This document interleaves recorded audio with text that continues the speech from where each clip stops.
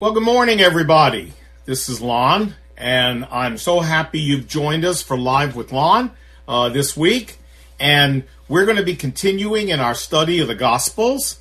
And before we dig in, why don't we take a moment and pray? I know this has been crazy this week. I hope you've been safe, and I hope your loved ones have. And I don't know why this is happening, and God has chosen to do this, neither do you. But I do know God is sovereign, and I know His ways are above our ways, and His thoughts are above our thoughts, and that as high as the heavens are above the earth, so high are His thoughts above our thoughts, and His ways above our ways, Isaiah 55. So right now, I want us to take a minute, and as sad, frustrated, unhappy, confused as we might be, let's surrender our hearts to the sovereignty of God and be at peace with that. Here we go. Let's pray. Lord Jesus, we need the peace of God that passes all understanding, Philippians chapter 4. And you tell us to bring our requests to you and make them known to you with thanksgiving, and you will give us that peace. Like Jesus said, not like the world do I give peace. My peace I give you. And that's what we need. And so, Lord Jesus, we come to you with thanksgiving.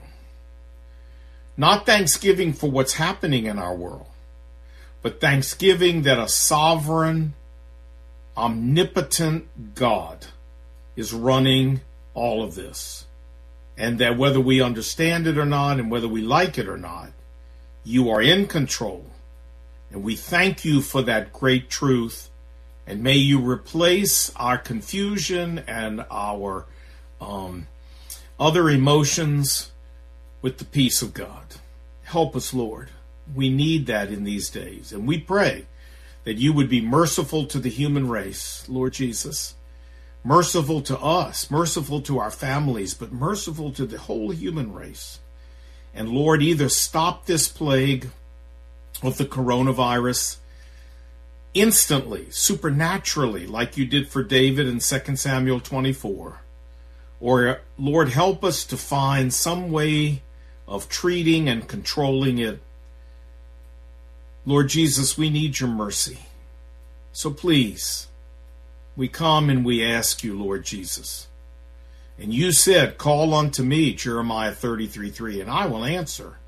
And I will show you great and mighty things you know not. So, Lord Jesus, we love to hold your promise up to you and say, please, Lord Jesus, fulfill your word for us. And now, Lord, as we open the scripture, illuminate our hearts and minds that we might understand the Word of God. Encourage our hearts with us. Bring us hope and bring us instruction. And we pray this in Jesus' name. And everybody said, amen. Okay. Well, we are going on in our not tall, not grande, not venti, but Trenta study of the Word of God, of the Gospels. And we just finished a little short mini-series on the plan of salvation. I hope you, if you missed any of that, I hope you'll listen to it. I thought it was really good, and I think it'll really be beneficial to you to listen. And now we're going to move on back to the ministry of John the Baptist and going forward from there. Of course, we're using the New King James translation. And let's go to Matthew chapter 3, and let's look at the ministry of John the Baptist here in Matthew chapter 3. Here we are, and I'm beginning in verse 1. In those days, John the Baptist came preaching in the wilderness of Judea, and saying, repent, for the kingdom of heaven is at hand. For, Matthew says, this is he who was spoken of by the prophet Isaiah, saying, the voice of one crying in the wilderness, prepare the way of the Lord, make his paths straight. And John himself was clothed in camel's hair with a leather belt around his waist, and his food was locusts and wild honey. Then Jerusalem All Judea and all the region around the Jordan went out to him and were baptized by him in the Jordan, confessing their sins. But when he saw many of the Pharisees and the Sadducees, the Jewish rabbis, coming to his baptism, he said to them, O brood of vipers, who has warned you to flee from the wrath to come? Therefore, he said to them, bear fruits worthy of repentance. Now, we have John the Baptist's ministry repeated in all four Gospels, as I told you a few weeks ago, indicating to us that this was a very important component of the life of Jesus and the ministry of Jesus. And what does John the Baptist preach? Well, friends, he preaches one thing: repent. Repent. People were coming to him confessing their sins, and he would baptize them, but his message was repent. And we want to talk today about repentance, because the Bible teaches that the way we make all of the plan of salvation ours, as Paul said in Acts chapter 20, he said it in Acts 20 verse 21, he said he preached repentance towards God and faith towards our Lord Jesus Christ. Now, for the last 4 weeks, we've talked about faith towards the Lord Jesus Christ, trusting him and what he did on the cross for us to be our substitute and to atone for us and to put a blood covering over us and to switch our race from Adam's to Christ. We talked about the second half of that, but Paul said first half is repentance toward God. Now that's what we want to talk about today, because what activates the plan of salvation is when we repent towards God. And the whole Bible teaches repentance towards God. Listen, Matthew chapter 4, from that time, verse 17, Jesus began to preach and say, repent, for the kingdom of heaven is at hand. Luke 5:32, I have not come to call the righteous, Jesus said, but sinners to repentance. In Luke 24, just before Jesus went back to heaven after the resurrection, he instructed his apostles that repentance and remission of sins should be preached in his name to all nations, beginning at Jerusalem. And look in Acts chapter 2, the very first sermon in the book of Acts.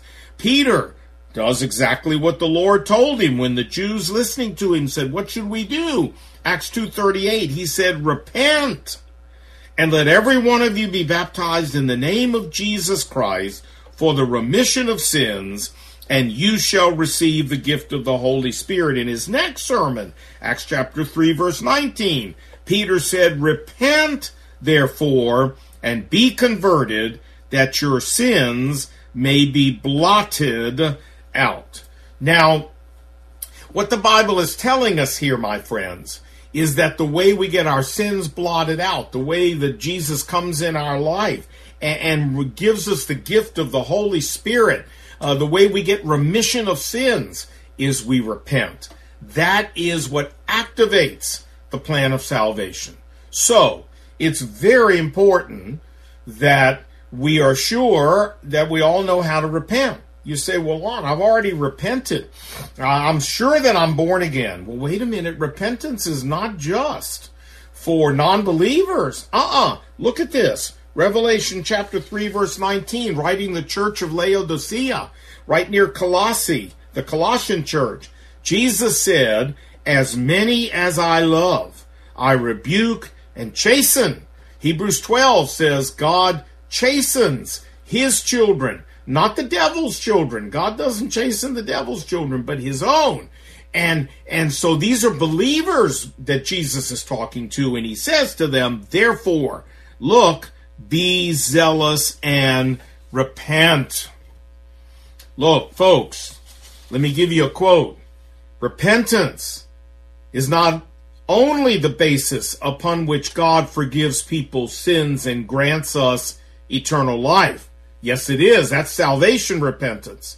It is also the basis upon which a holy God lives in ongoing relationship with sinners even after we give our lives to Jesus Christ. Folks, there is a salvation repentance, which happens once, and then there is Christian life repentance, which happens every day, every moment of every day, where we as born-again sinners continue to repent of our sins that we commit every day in the sight of God.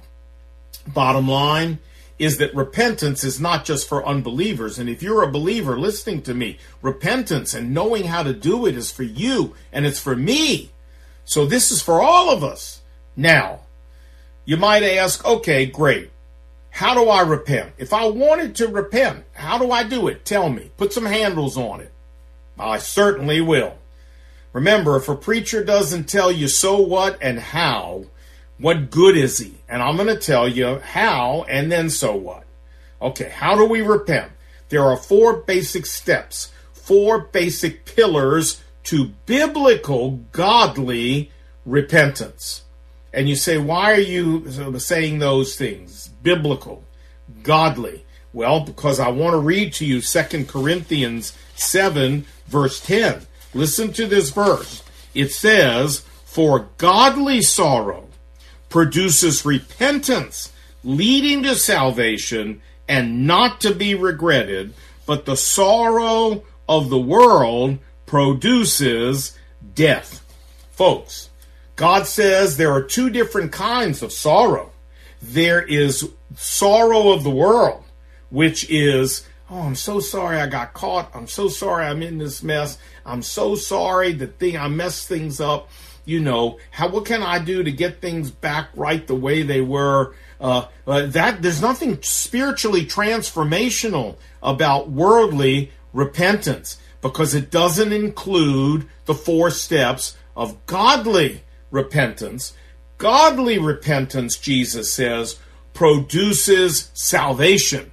And it is not to be regretted when we do this in our life. So I'm going to talk to you not about worldly repentance. The whole world does that. You've experienced that. People come up to you and they say at work or in your family, "I'm so sorry I did that. I'm so sorry, blah, blah, blah." And then they go and do the very same thing the next time. And there's no life change at all. That's sorrow of the world. That's worthless in terms of spiritual transformation, God says. I'm going to talk to you about the kind of repentance that brings spiritual transformation. And this kind of repentance is Holy Spirit produced in our heart and Holy Spirit driven in our heart. But it's only able to be done if you and I want to repent and choose to repent. The Holy Spirit will help us, but we have to choose it. And so it's a partnership between us and the Holy Spirit that results in salvation and in ongoing relationship with Almighty God even after we're saved. So here we go. What are the 4 steps? Well, they all appear in the life of the prodigal son. Luke chapter 15. In Luke chapter 15, we have the parable of the prodigal son. And of course, we're using the New King James Bible. And prodigal, by the way, means wasteful. It doesn't mean debauched or sinful. It means wasteful son. Because this son took all of his inheritance and he wasted it. So, I think many of us are familiar with the story. Let me review. The man has 2 sons. The youngest son comes and says, "Father, I want my inheritance now. I want all that's coming to me now." Then he takes it and he goes out and he blows it in profligate living. He just goes out and goes wild and crazy and sinful living, and then he's got no more. He blows it all. And then a famine hits, and he's got no money and he's got no food. And so he goes to a friend of his who puts him out in the field feeding pigs. The lowest thing that you could be, that someone could do to you as a Jewish man. And then he even has to fight with the pigs to try to get something to eat from the slop of the pigs. And then the Bible says, and that's where we pick up, the Bible says, chapter 15, verse 17, and then, look at this, he came to himself. And then, the Bible says, he came to his senses, finally.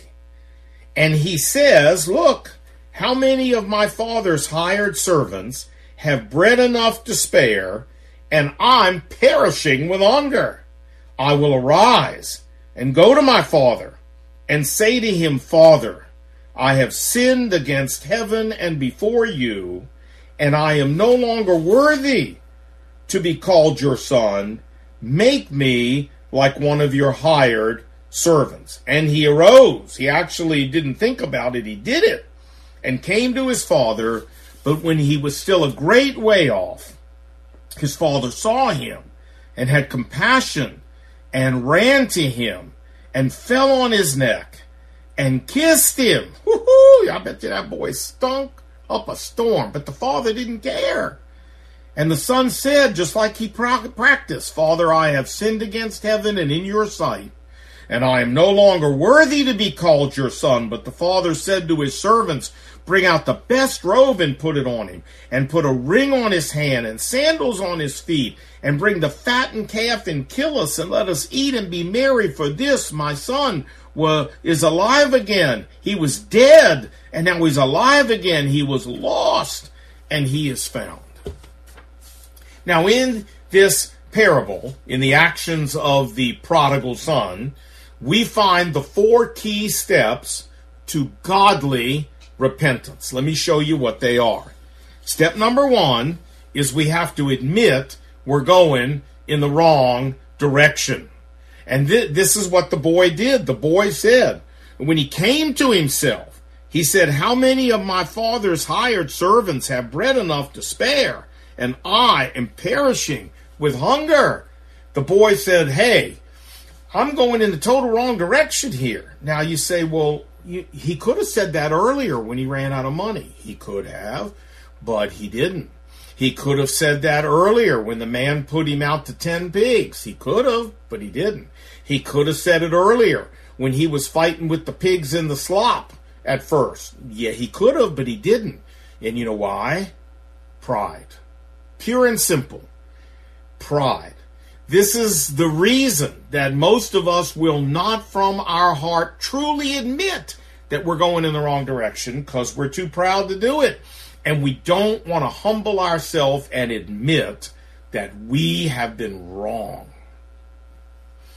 I remember when I was a student in Chapel Hill, that by the time I was a senior at UNC, I knew I was going in the wrong direction. I knew I was self-destructing.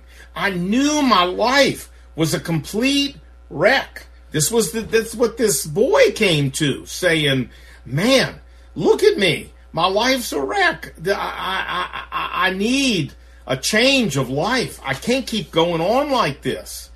And I knew that too. But I'd gotten to the bottom. And most people don't admit this till they get to the bottom. I mean, the bottom of the barrel. I love the saying, God deals with the desperate. He'll deal with the non-desperate, but the non-desperate generally don't want to deal with God. Until this boy got utterly desperate, he didn't want to deal with God. Human pride. But even though I knew I was going in the wrong direction, I didn't know why. It wasn't until I started reading the Bible that I realized why I was going in the wrong direction, and that's because I was out of step with the living God. I was disconnected and alienated from the living God. And so that leads to step 2. And step 2 of repentance is that we come clean about our sin to God and to man. Look, the son did this. Luke 15:18, he said, I will arise and go to my father. The father in this parable, of course, is God. And I will say to him, Father, I have sinned against heaven and before you. Look, David did the same thing after his sin with Bathsheba. He said, I acknowledge my sin to you, Psalm 32, and my iniquity I have not hidden. I said I will confess my transgressions to the Lord. This is step 2. We confess our sins and we take full responsibility for our sins. before God. We don't come to God and try in some way to soft pedal our sin. No, no, no. We come to God and take full responsibility for what we've done. We own our stuff. We don't blame it on our mother, our father, our brother, our sister, our ex-husband, our ex-wife, nothing. We take the total responsibility for our sin. And this is hard. Friends, true godly repentance is a bloody process, because we have to go in and we can't mollycoddle ourselves, and we can't be gentle on ourselves, and we can't make excuses for ourselves, and we can't rationalize our behavior. We've got to call sin, sin before God and before man. And only true godly repentance will do this. The sorrow of the world has always got an excuse for its behavior. True godly repentance says, I don't have an excuse. It's my fault. I am responsible. And doing this before God is one thing, but we also have to do it before people, man, folks that we have offended and hurt and sinned against. We have to be honest and say, I don't have an excuse. I sinned against you. Boy, that's hard. And that takes the same kind of humility that we saw in step 1. Now that leads to step 3. We admit we're going in the wrong direction. We humble ourselves and confess our sins to God without excuses. And then step 3, look, we accept the consequences of our actions, and we make amends if possible. Look, Luke chapter 15, the boy said, I will arise and go to my father, and I will say to him, Father, I have sinned against heaven and before you. There it is. He's accepting the responsibility for his sin, and watch. And I understand that there may be consequences, Father. I am no longer worthy to be called your son.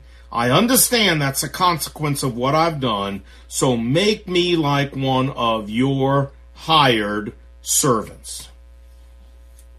Here's a young man who says that I confess my sin. I have no excuses. And you know what? If there are consequences for my behavior, I accept them. I accept them because they're my fault. I accept them because I have no excuse for the way I behaved. And friends, listen, God often softens. He often mollifies the consequences to our sin when we come and confess our sins to Him, because He is a God of mercy. Sometimes He takes our consequences away altogether. Sometimes He leaves them, but He softens them. I love the very famous statement by Robert Murray McCheyne that God tempers the wind to the shorn lamb. You know, a lamb, after you've shorn it and taken the fleece off, it can't protect itself against the wind in Scotland and England, where McCheyne was from, and that bitter wind blows against these sheep that are freezing. And he says that God tempers the wind. He softens the wind towards the shorn lamb. When we come to God and we confess our sin, well, we're like shorn lambs. And God softens the wind in His mercy. Even though He might leave some of it, He softens it, and we praise God for that. But whether He does or He doesn't, we are okay, because we understand we brought this on ourselves. We have no excuse. And that's what this boy did. And that's what David did. God said, the sword shall never leave your house, and the son by you and Bathsheba, the firstborn from that adulterous relationship, shall die. And David accepted that and said, yes, Lord, Psalm 51, yes, you are just when you speak, and you are blameless when you judge. No one can point a finger at you, God, David said, and blame you for this. It's my fault.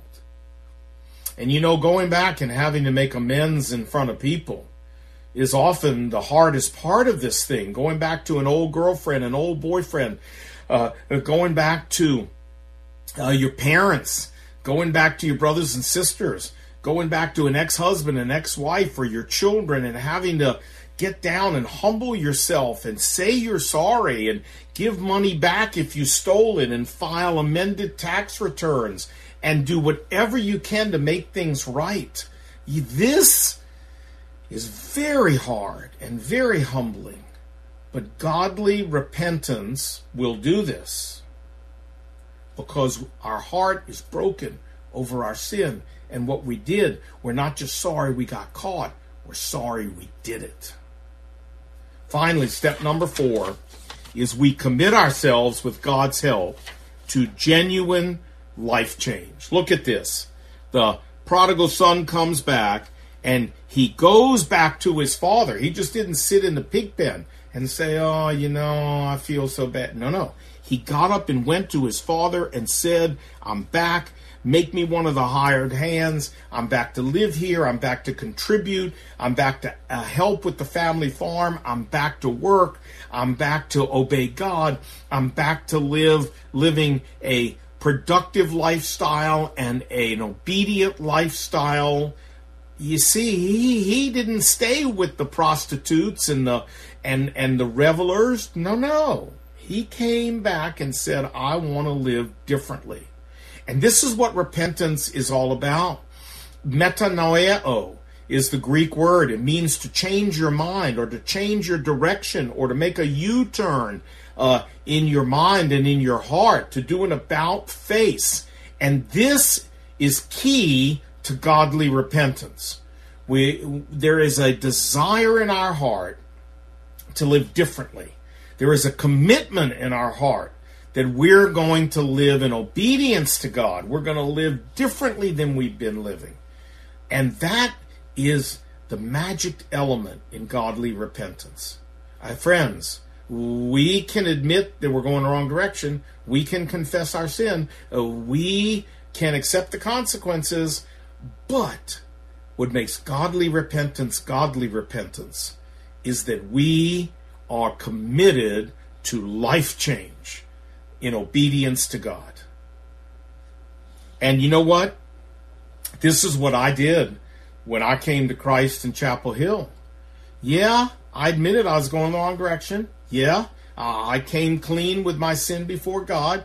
Yeah, I went back to old fraternity brothers and old girlfriends and whatever and asked them to forgive me for things I'd done wrong.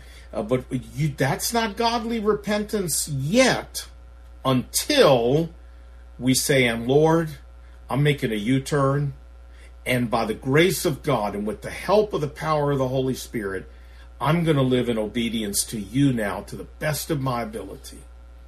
Now you've got godly repentance. And this is what the John the Baptist meant when he said to the rabbis, bring forth fruits worthy of, in keeping with repentance. If it's true, godly repentance, there will be fruit of that repentance. There will be changed actions and changed attitude and changed behavior and changed obedience to God. There will be clear and visible fruit that we have come back to God and we are going to live now as a child of God. People will see it because it will be obvious in our life.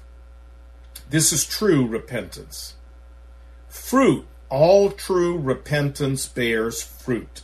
And if somebody tells you they came to Christ and there's no fruit of a changed life, my friend, that was not godly repentance.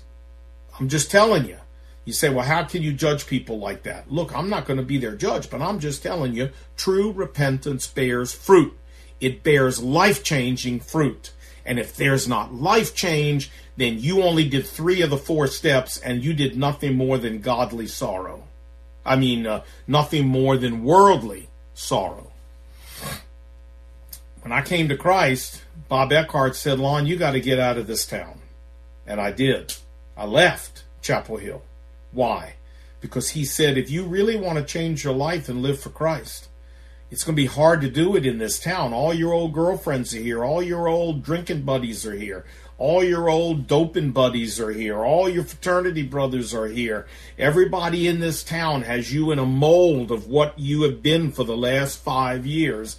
If you want to make a clean break and you want life change for the sake of the Lord Jesus, it would really help you to get out of this town.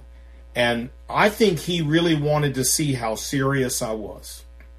Did I really want life change? Or did I just want a Band-Aid? Did I just want a panacea? But I didn't want true godly repentance. And you know what? I packed up everything and left town because I wanted life change. And if Bob said that's what I needed to do, I trusted him and I believed it and I did it. And he was right. And if you want real life change, you may have to change who you hang out with.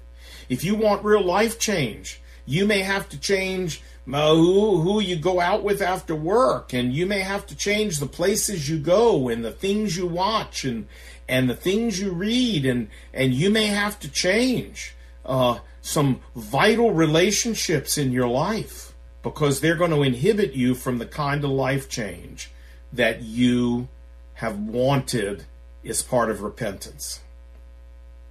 Now, that's as far as we want to go in the passage because we want to conclude by asking our most important question. And you know what it is, so you ready? Come on now, here we go. 1, 2, 3, so what? Yeah, Dan, you're right. You say, so what? Well, my dear friends, if you're here and you've never trusted Christ, you've never done godly repentance and come to Jesus in salvation, this is for you. This is how God deals with sinners. Repentance. You cannot come to him any other way than by admitting you're going in the wrong direction, humbling yourself before him, confessing your sins and not making excuses, humbling yourself, accepting the consequences for what you did, humbling yourself, and committing yourself to genuine life change, to a U-turn in your life. Humbling yourself and saying, God, help me make a U-turn. This is true repentance. And I hope you'll do that as a person who needs to come to Christ. This is how you get all those things in the plan of salvation that God did for you. But I want to take these last couple minutes and talk to us as believers. Because let me read the verse again. Revelation chapter 3. If you remember the verse 19. As many as I love, Jesus said, I rebuke and chasten. Therefore, be zealous and repent. Folks, you and I, if you're a true follower of Jesus, we need to repent every day. We need to be doing Christian life repenting every moment of every day. And how do we do it? Friends, we can go through those 4 steps just like this real quick. We can look at a woman wrong on the street. And you say, Lon, I always hear people say that. And, what do you want me to do? You want me to walk looking down at the ground my whole life? I can't help if I see some woman on... Yeah, friends, it's not the first look. It's the second. Of course you can see her. But when you look back or your mind goes somewhere after you see her, that's when we get in trouble. And you can do it to a man as a woman. Every time we do that, we need to repent right then and there. And we can do it just like this. Lord Jesus, that's not what you have for me. You didn't call me to uncleanness, but to holiness. Going the wrong way. Lord, I confess to you the way I looked at her or him was not holy. And I have no excuse for that. We can accept the consequences and say, Lord Jesus, if you feel like I need to be disciplined in some way, fine. Lord, I'm so sorry. Whatever you decide to do, I deserve it. And then last of all, we can say, Lord, help me, please, not to do that again today. Help me, please, Lord, by the power of the Holy Spirit, to help me look at people in a holy way Hey, that repentance took, 20 seconds? But you repented. And the same thing's true with stuff that comes out of our mouth. You know, I have a real problem with this where I have to go, oh, Lord, that was the wrong thing to say, Lord Jesus. I had no business saying that. That is absolutely the wrong direction for me to be going in.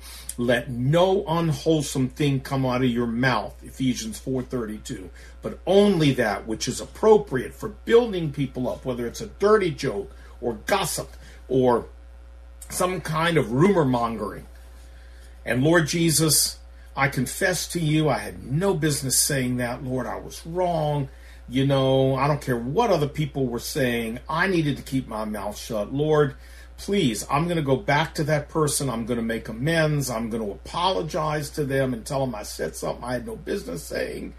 And Lord Jesus, please help me the rest of the day. Put a muzzle over my mouth, Lord Jesus, by the power of the Holy Spirit, and help me only to speak godly things, appropriate things. Hey, that's repentance in 30 seconds. And this is how we need to live. Listen, 1 John 1:9 says this: if we, believers, confess our sins to God, if we repent and do that, God is faithful and just to forgive us our sins and cleanse us from all unrighteousness. And this is how we live in relationship to a holy God. As sinners, even though we're born again, our sin, our daily sin, still offends a holy God. And if we want to keep the relationship with Him clean and full, if we want to keep the pipes open and not clogged up when it comes to the power of God in our life, you know, it's like playing PlayStation. If we want to, when you kick off on football, if we want to keep the barometer, the little thermometer at the very top, so there's maximum power in our life, we have to be repenting every day. And yes, to do this at night when we get home before we go to sleep in our prayers, sure. But don't wait that long. You don't have to wait that long. By then you may, have who knows how many sins to deal with. Do it quickly, immediately, right there when the sin happens. And keep short accounts with God. Repentance is for Christians, just like it's for non-Christians coming to Christ. It's for us in keeping our relationship vibrant, open, and powerful with the Lord Jesus Christ every moment of every day. Repent. Repent. And we need to get used to doing it because it needs to be a daily function of our life. Let's pray. And with our heads bowed and our eyes closed, I want to give you just a moment to repent. Friends, if you've never come to Christ and you need to repent right now and accept Jesus and what He did for you on the cross as your payment for sin and as your ticket into heaven, then you can do it right now. Lord Jesus, my life's going in the wrong direction. I'll confess that to you. And Lord, it's my fault. And I know that. And Lord, the consequences I'm suffering I brought them on myself. But Lord, I want to give my life to Jesus, and I want to ask you to please help me make a U-turn in my life by the power of Christ. I commit myself to that with your help. Because I want you to be my Lord, not just my Savior. And I want to live under the authority of the Bible, not my own authority. So if you are listening and you've never practiced salvation repentance, do it right now.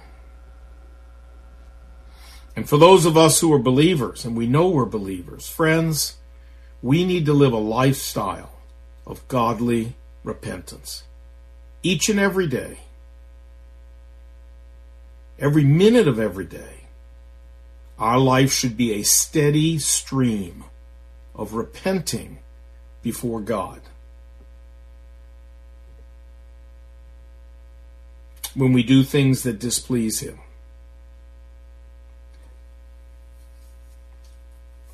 Let's take a moment and let's all repent.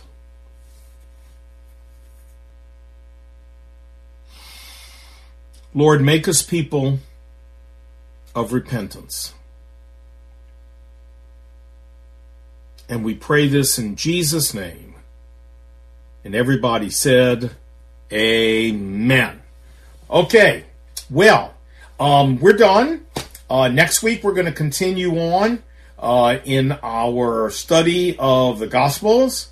And next week we're going to watch the Lord Jesus come and get baptized. I believe this is what we're going to do next week by John the Baptist. And we're going to watch the Holy Spirit descend from heaven and the Father speak from heaven. And we're going to talk about the Trinity. And wow, good stuff next week. God bless you. Thanks for joining.